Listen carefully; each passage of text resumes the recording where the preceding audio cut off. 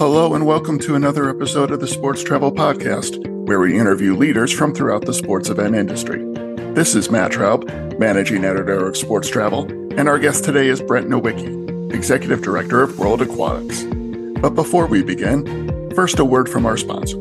This episode of the Sports Travel Podcast is being sponsored by the Teams Conference and Expo, the world's largest gathering of sports event organizers and the destinations and suppliers that serve the sport event industry.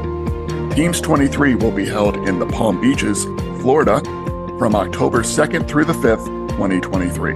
The conference will again feature the co-location of the U.S. Olympic and Paralympic SportsLink program and NGB Best Practices Seminar, as well as the annual symposium of the National Congress of State Games. For more details on everything planned at Teams, please visit teamsconference.com. And now, on to the conversation. One of the biggest sports in each Summer Olympic Games is swimming, which has been part of the program since 1896. But what casual fans may not realize is that the sport's international governing body, World Aquatics, also oversees water polo, diving, artistic swimming, open water swimming, and high diving from throughout the world. The International Federation has been around for decades, but recently underwent a dramatic rebranding from FINA to World Aquatics. One of the leaders of the federation is American Brent Nowicki, who has been executive director at World Aquatics since June 2021 after spending more than 8 years at the Court of Arbitration for Sport. We talked with Nowicki recently about the organization's rebranding, the international scene, especially in a time of turmoil in the Ukraine, the importance of the U.S. market 5 years out from LA 28, and how growing up in Buffalo, New York has shaped his work ethic now as an international sports executive in Switzerland. We hope you enjoy the conversation. Brent Nowicki, welcome to the Sports Travel Podcast. Matt, thank you for having me on. It's great to see you and hear from you. World Aquatics recently underwent a full rebranding. It changed its name from FINA, which it had been known as for decades. Why rebrand now, and how long was the process in coming up with a new style? Look, both good questions. The why is maybe more interesting. You know, FINA was a name that certainly served us well. 1908, it got us on the map and certainly has put us at the forefront of Olympic sport and international sport for that. There was a few problems that I think we needed to address and perhaps should have addressed maybe much sooner than we did.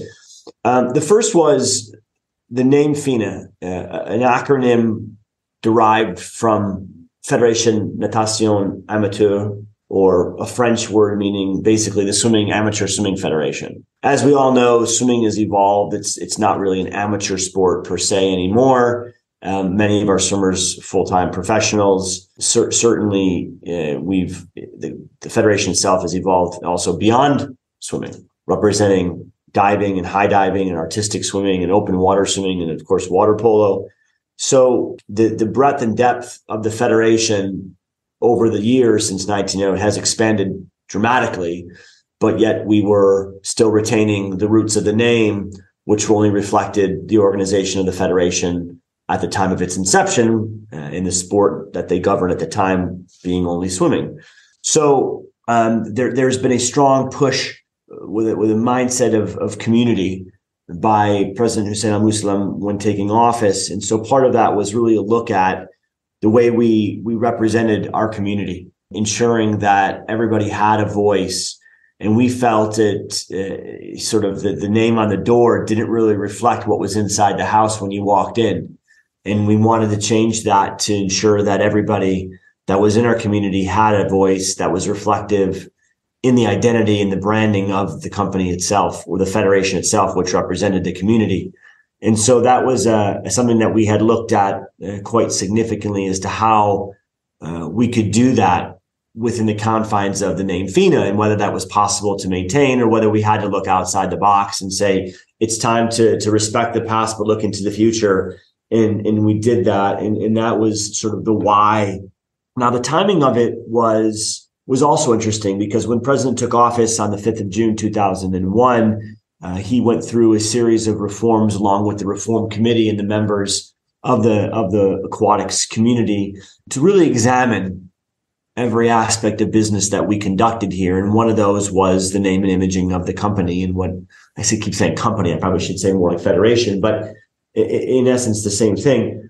So looking at everything we do, and that started when he took office on the 5th of June. The reform process, though, took a little bit longer. So it wasn't until, I believe, October of that year that the first reform report was out, where it was sort of pen to paper that we needed to do this. Of course, all the while, the president gaining support from the membership to do and examine this. We then retained a company, the Martin Group, out of the U.S. to help guide us down that road. We met and worked with the Martin Group for almost 9 months until just this December, when we were able to reveal the new name and the new branding company identity. Now, everything that's happened in between, I don't want to be presumptuous in your questioning, but everything from that point, from the why to the when, and how long is another story. Well, that was what I was going to, one of the things I was going to follow up on is, what has the response been to a new brand, whether from athletes, national federations, and sponsors? And with any of those groups, were they looped into the rebranding and given the chance for feedback? Were they taken along on this journey with you? Yes. And that, I believe, is why it's been as successful as it has. It's been a very, very collaborative process. We had a multitude of focus groups and work groups that helped us not only in the naming side, but the rebranding side. On the naming side, you start to look at the landscape of federations and the movement and pick apart the verbiage that's used to define them, whether it's a federation, association, a union, whether it's world, whether it's international, whether it's global. And you start to piece those words together in different formations as it concerns water sports. And we look at aquatics, we look at water, and we play with these words. And so you have sort of a board of different varying words, and you kind of drawing lines between them to see whether it should fit or doesn't fit. And then you've got the assistance of experts who can say, well, it should be 2 words, not 3. How will it look on, an article of clothing? How will it look on an email? How will it look on a website? And so you really get a feel of what you want it to look like and feel like. And you do that with collaborations with not only experts, but the people who are ultimately going to use the name. Does it name reflect what you want it to be? Again, it's to your earlier question, and my answer was, does the name on the door reflect what's inside the house? And so we wanted to make sure that that was the case. So ultimately, whatever we picked reflected what was in the house. And I think from the name side, you could say, well, gosh, that wasn't really original, Brent. World Aquatics, it's like everything else, World Archery, World Athletics. And I think at the end of the day, what the exercise told me was, I wasn't paying a team of experts to tell me what name I should use. I was paying a team of experts to tell me what name I shouldn't use, because we could have gotten very creative and we could have tried to go outside the box. But, at the end of the day, we didn't need to. We were already making a big shift from where we started in 1908. So ultimately where we end up was a bit of a safer play, but it was the right play. And we knew that because we went through the exercise of not picking the wrong names and testing out some other names, which we would have thought to be wrong names. And so it was, again, a very collaborative process where we engaged our officials, we engaged our fans, we engaged our national federations, we engaged our board members, we engaged our staff, we engaged virtually everybody we could possibly engage. In fact, to my understanding, it's the largest single survey ever conducted by this organization in its history, with the volume of people that we've reached out to and engaged, both on the name side and the brand side. And the brand side, taking on a different but similar approach, where we had focus groups and, again, engaging, showing different modeling, trying to, explore different concepts and ideas and waves and waters and dives and movements to reflect the community that we are. It's challenging, but it makes the acceptance by the community much more, it makes it just much more positive experience if you've engaged them from the start. And because we've done that, the community's opened it with quite broad arms. What part of the rebranding, when you started it, by the time it finished, did you think, well, I never imagined it was going to be like as long or as hard as that? Because you're talking, World Aquatics, you can You mentioned, you can do a logo and you can change your email signature, but you're also an international federation that puts on events all over the world. There's signage on your building that has to be replaced and rebranded. There's what are during this process, what were things where you were like, I never imagined, or this was even bigger than we imagined at the beginning, this task? I think we were pretty well prepared for the rollout. We all knew very well that this wouldn't be a light switch. We have sort of a 9-month calendar of rollout. The placards on our door still say FINA. Part of that was because we were running up to the launch, still deciding and finalizing color schemes and really tweaking it to the very last minute of the launch, because that was just sort of the timing of where we were. But we knew it would be a 9-month process from start to finish before we could integrate a new website. We could integrate, names and placards and everything else from apparel. So we knew that none of that's caused me a big surprise. But I do think the one thing that has been the most pleasant surprise of all is that we really did something unique in that we have attributed 209 variations of our logo, so that each one of our member federations has their own color-coded version of our logo based on their flag. We designed 209 versions of our logo, and we've given one to each of the national federations so that they feel a part of our federation. And that has been taken on so warmly and been so well received that we haven't thought far enough down the road as to how to implement this. We kind of just thought, they'll use it. Perhaps they'll put it on their letterhead, or perhaps they'll use it on their website. And we didn't really think it would be rolled out. But now we're at the point where national federations want to adopt it as their primary logo, their primary mark. Continental organizations said, well, now we want one. And so this has been a really warm surprise for us that we've embraced, but we just haven't really been prepared to address 209 countries' desires to adopt our mark. And it wasn't really fit within the 9-month time frame, is to figure out how to accommodate 209 federations separately on this request. So we're working through that, making sure our branding guidelines are up to date with respect to their usage of that individualized logo for them, and ensuring proper usage and registrations and things of that nature. But we'll get there. They're still excited about it, and they're still using it, and we're finding different ways in which we can use it at our congresses and different international scoped events that we do, where we can incorporate their colors onto our logo. And yeah, it's been a fun process. Certainly one that we didn't expect to have so much fanfare on was the individualized use of the logos. You mentioned that you guys oversee 6 separate disciplines, and when you host the World Championships, you have all of those events going on. Looking broadly in terms of participation among all of your affiliated organizations, what are disciplines of swimming and water sports are on the upswing, and are there any that may be on the downswing in terms of youth participation and interest?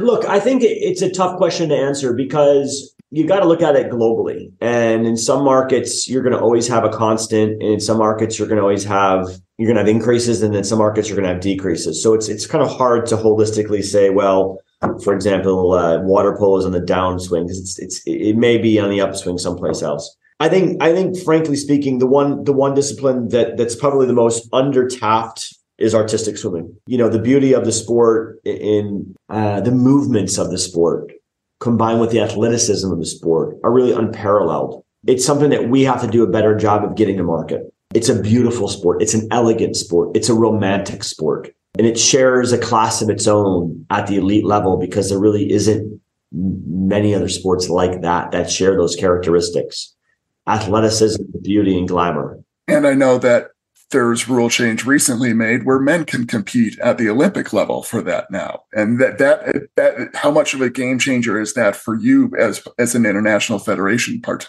It is. We've allowed men to compete in our events in the World Championship level. So for us, it's not terribly new. Of course, when you get into the Olympic side now and men can compete, it becomes a different dynamic for national federations. And so it's a big change for national federations to now obviously develop the men's side of the sport, but also to elevate their presence at the Olympic, because now they've got a whole new gender of individuals, who can support their plights for medals. So it's really a big deal for the national federations. But I would say, generally speaking, because of that and other reasons, artistic is an area that, I would say, warrants a lot more time and investment from us, but certainly is one that's getting a lot more traction. We just saw the United States in the Super Bowl. Artistic swimming was featured as a halftime show for a hair care product. That's a nice little piece for us. And I know they'll be soon coming up with I believe it's a Netflix series involving artistic swimming. And so that's going to be a nice little piece as well for that. I think water polo is a mainstay in Europe, but I think it needs improvement. It needs enhancements. It's very much the old style of the sport, which needs progression. It needs enhancements on the sport presentation side. It needs new and exciting cities to bring life to it. It needs new timeframes, a broadcast to bring energy and life from people at home to watch online or, from their sofas. So I think that's a great team sport that needs some finessing and movement, but it certainly has a lot of potential and growth opportunities there as well. High diving is another thing. I mean, high diving is a really interesting, making a strong push to be in the Olympic Games, and certainly brings a high sense of thrill and excitement to any city when it comes to town. So, again, a huge upside there on the high diving, but needs the development, the grassroots growth. So I think that's an area where you'll see some continued improvement now, especially in Fort Lauderdale with the development center there that they built in the permanent high dive structure. I think that's going to get a lot of people interested in the high dive movement, and at least in the United States. You'll see, I think, a lot of growth of young athletes starting to get to that higher level of diving platform. Last week, Singapore was named host of the World Championships in 2025. It was an event originally scheduled to be in Russia. World Aquatics had to move last year's World Short Course Championships to Melbourne and out of Russia. What type of scramble or other word have international federations needed to undergo when dealing with events that were scheduled to be in Russia, given the IOC directives? I mean, look, I think for better or worse, I think what 2020 to 2022 have taught us is that we need to be able to pivot. And federations who haven't been able to pivot because of drastic changes as a result of COVID have probably found themselves on the short string of progression over the last couple of years. We've been able to pivot off of events because of cancellations for a variety of reasons, and we've done it successfully. We've been nimble and able and experienced enough to be able to put on world championships in 4 months in Budapest. We've been nimble and able to reschedule a number of our World Cup events over those 2-year periods to keep our athletes competing. You scramble, I get it, but I don't think we've had to scramble, because I think in some respects we had built up the ability to pivot in the light of turmoil beyond our control. The war broke out and decisions needed to be taken. It was almost like we had been already prepared for things of this nature because we had been doing it already for 2 years. So our approach really didn't change much. Of course, the circumstances of the approach did. We were talking about a war, not necessarily a pandemic, but the ability to move on our feet, be able to shift and pivot quickly away from an event and into a new event and find a great host to have a fabulous event was something that, for better or worse, we were used to doing. In fact, the president and I have only been in office since the 5th of June, and I feel like everything we've done has been off of a pivot in a short time frame. So frankly speaking, I think the question's probably better served for me in about a year's time, when I'll have actually time to prepare for an event. You're going to ask me what it's like to have time to prepare for an event, as opposed to having no time to prepare for an event, because all I know is having no time. Obviously, 2024 Summer Olympics in Paris, it's the biggest event, one of the biggest events in the sports world. But obviously, there's decisions that have to be made on Russian and Belarusian athletes and their eligibility. How is World Aquatics working through that in determining when they will make a decision, what IOC directives and guidance will come, what other IFs may be doing or not doing? Because that's something that could change day by day by day, but it also affects something that is going to be more than a year from now. No, look, we're obviously very cognizant, and we're cognizant of the impact it has both on Russian and Belarusian athletes. We're cognizant on how it impacts Ukrainian athletes. We're cognizant on how it impacts all 209 federations and the athletes and the federations and the governments that support them. None of this falls on a blind eye. We've been quite clear from the beginning in our approach, and we haven't moved from it. We continue to follow the situation closely. We continue to stay in close contact with the IOC. We do have regular routine communications with them. We are following their lead on this, and we'll continue to do that. I don't anticipate a decision to be made tomorrow, but I think when and if a decision is made, we'll certainly be very clear and transparent about it. In the meantime, we're following the IOC's plan, and we'll continue to work closely with other international federations who are similarly situated and ensure that our position, again, is clear and unwaverable. And again, I can appreciate that decisions that we take don't always sit well with one side or the other, and that's the way it is. But we want to make the decision right. We want to make sure it's clear, and we want to make sure that athletes know if and when they're going to compete and how they're going to compete, and we'll do it as fast as we possibly can. But right now, we don't have a decision to take, and we haven't taken anything different than we've already taken. After next summer's Olympic Games is LA 28. What is the importance of the market commercially in the U.S. For World Aquatics, especially given how competitively the U.S. has always been one of, if not the strongest countries in international swimming? I think just generally speaking, the U.S. is an important market for us. We entered the U.S. market this year, the Swimming World Cup, and it was a huge smash. It was a great success for us. We understand the modeling is different in the United States than it is perhaps in other parts of Europe or in Asia. We get that, and we get that the financial structures and the contributions and the approaches are wildly different in the U.S. market. But you're right. I mean, they are let's just call them a leader. They are a top aquatics nation. So it's vitally important that we compete there.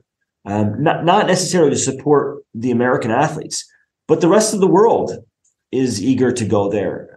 Some of the greatest interest we have in participating in the U.S. market doesn't come from the U.S. athletes, but it comes from the Europeans who want to go to the U.S. and train and travel and compete. It comes from the Africans who want to train and travel and compete in the United States. It comes from the Asians and comes from the Australians. So I think universally, it's a very kind of accepted place, a destination for athletes to go and compete in, and we want to be able to meet their desires. So again, I don't think it has a lot to do with LA 28. It just has to do with the fact that it's a desirable aquatics nation. It's got great facilities. It's got great training opportunities. It's got great travel opportunities. And so when you're talking about bringing in a couple thousand athletes and their entourages and teams, it becomes extremely exciting for everybody to be able to get there. So huge. It's a huge market for us that we're just starting to get some inroads in. And we hope to continue to do that, especially, again, as I mentioned earlier, the Fort Lauderdale complex, which, it presents a great opportunity for the world to really get into Fort Lauderdale and to really be able to do any kind of elite aquatics discipline in one venue. The 2024 U.S. Olympic swimming trials will be held at Lucas Oil Stadium, an NFL venue in Indianapolis. Depending on how the success of that event comes off, what is World Aquatics' current thoughts on, that being maybe a model down the line for whether having events in the U.S. or having events internationally at non-traditional venues? Yeah, I mean, this may come as a surprise to you, but certainly not a surprise to me. But the majority of our championship venues are not held in fixed pools. So the majority of our championship venues are actually temporary builds. We've got a great partner in Murtha Pools, who is likely the world leader in elite and recreational pool builds. They've designed and developed the pools, I think, since the last number of games. Don't quote me on it. Maybe since Atlanta, I don't know, but it's been certainly for the last many editions of the Olympic Games. Murtha Pools have been the pools that have been swum by the athletes at the Olympic Games, and many of those pools are temporary builds. We conduct many of our events in temporary pool builds in football stadiums throughout the world. I'm just trying to think quickly where it was. I think that the World Championships in Kazan, the last one in Kazan was done in the football stadium there. We saw, obviously, Lucas Oil will be one. Paris Olympic Games will be a temporary build. That's going to inside the rugby stadium within Paris, and that'll be a a rugby stadium conversion into a 50-meter Olympic swimming pool. So we'll see that. Singapore will be held in the National Stadium in 2025. And that will be a complete conversion of what looks to be something like a 60 or 70,000 person stadium into certainly not a 60 or 70,000 swimming stadium, but a 10 to 15,000 person swimming structure with temporary pool builds.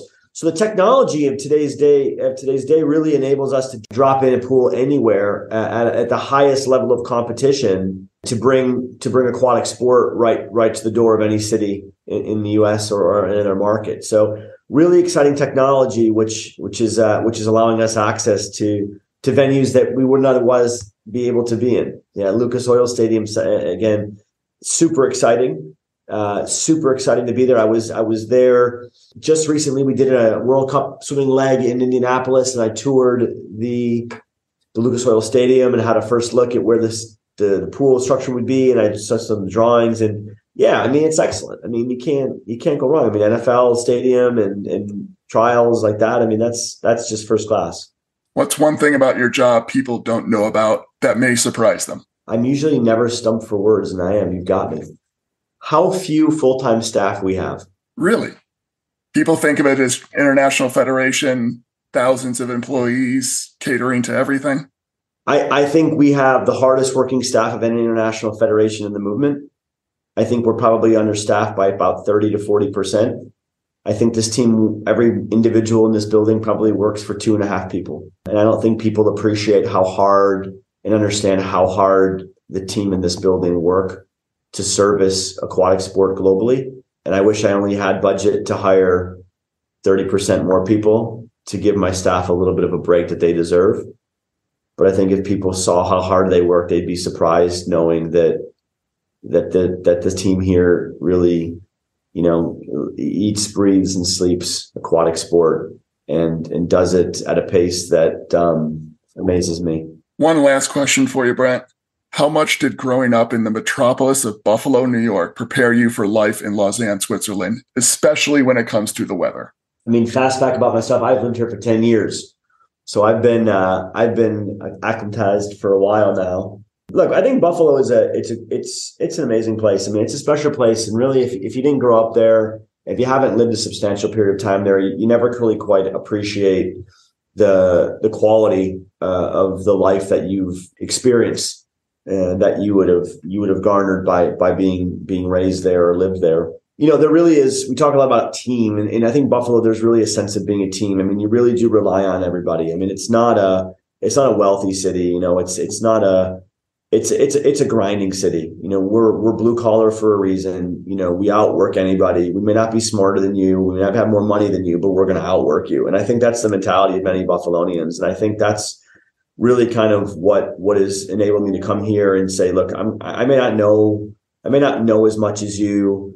I may not have been an Olympian myself, but I'm going to outwork you. And I think that's really what it's been able to teach me is coming into this market, has been able to just really have a sense of work ethic and been able to roll up my sleeves and put in the extra hours when I've been tired and make sure that I reviewed that document one more time and made sure I made that one more call before I went home. I mean, it's the mentality of having to wake up at 5 a.m. and shovel your car out of snow.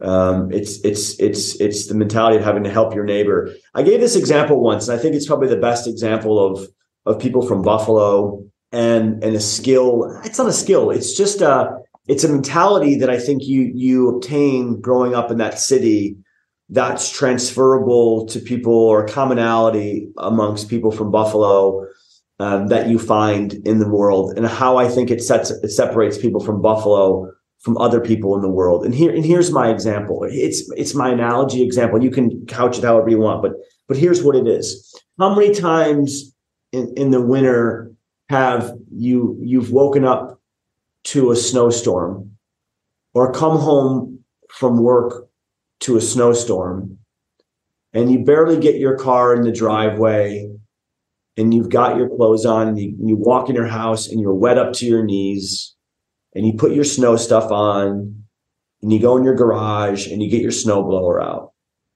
And after you painstakingly snowplow your driveway, you get done, and as easy as it would be to put your snowblower back in your driveway or back in your garage and go in, you say, you know what, I'm going to hit the sidewalk. And then you snowblow the sidewalk. And then you get to your neighbor's driveway and you realize he hasn't gotten home from work yet. And you say, you know what, I'm going to do him a solid. I'm going to hit his driveway for him. And you do it. And because it's the right thing to do, it's that mentality of just going a little bit further and being a good neighbor and helping him out.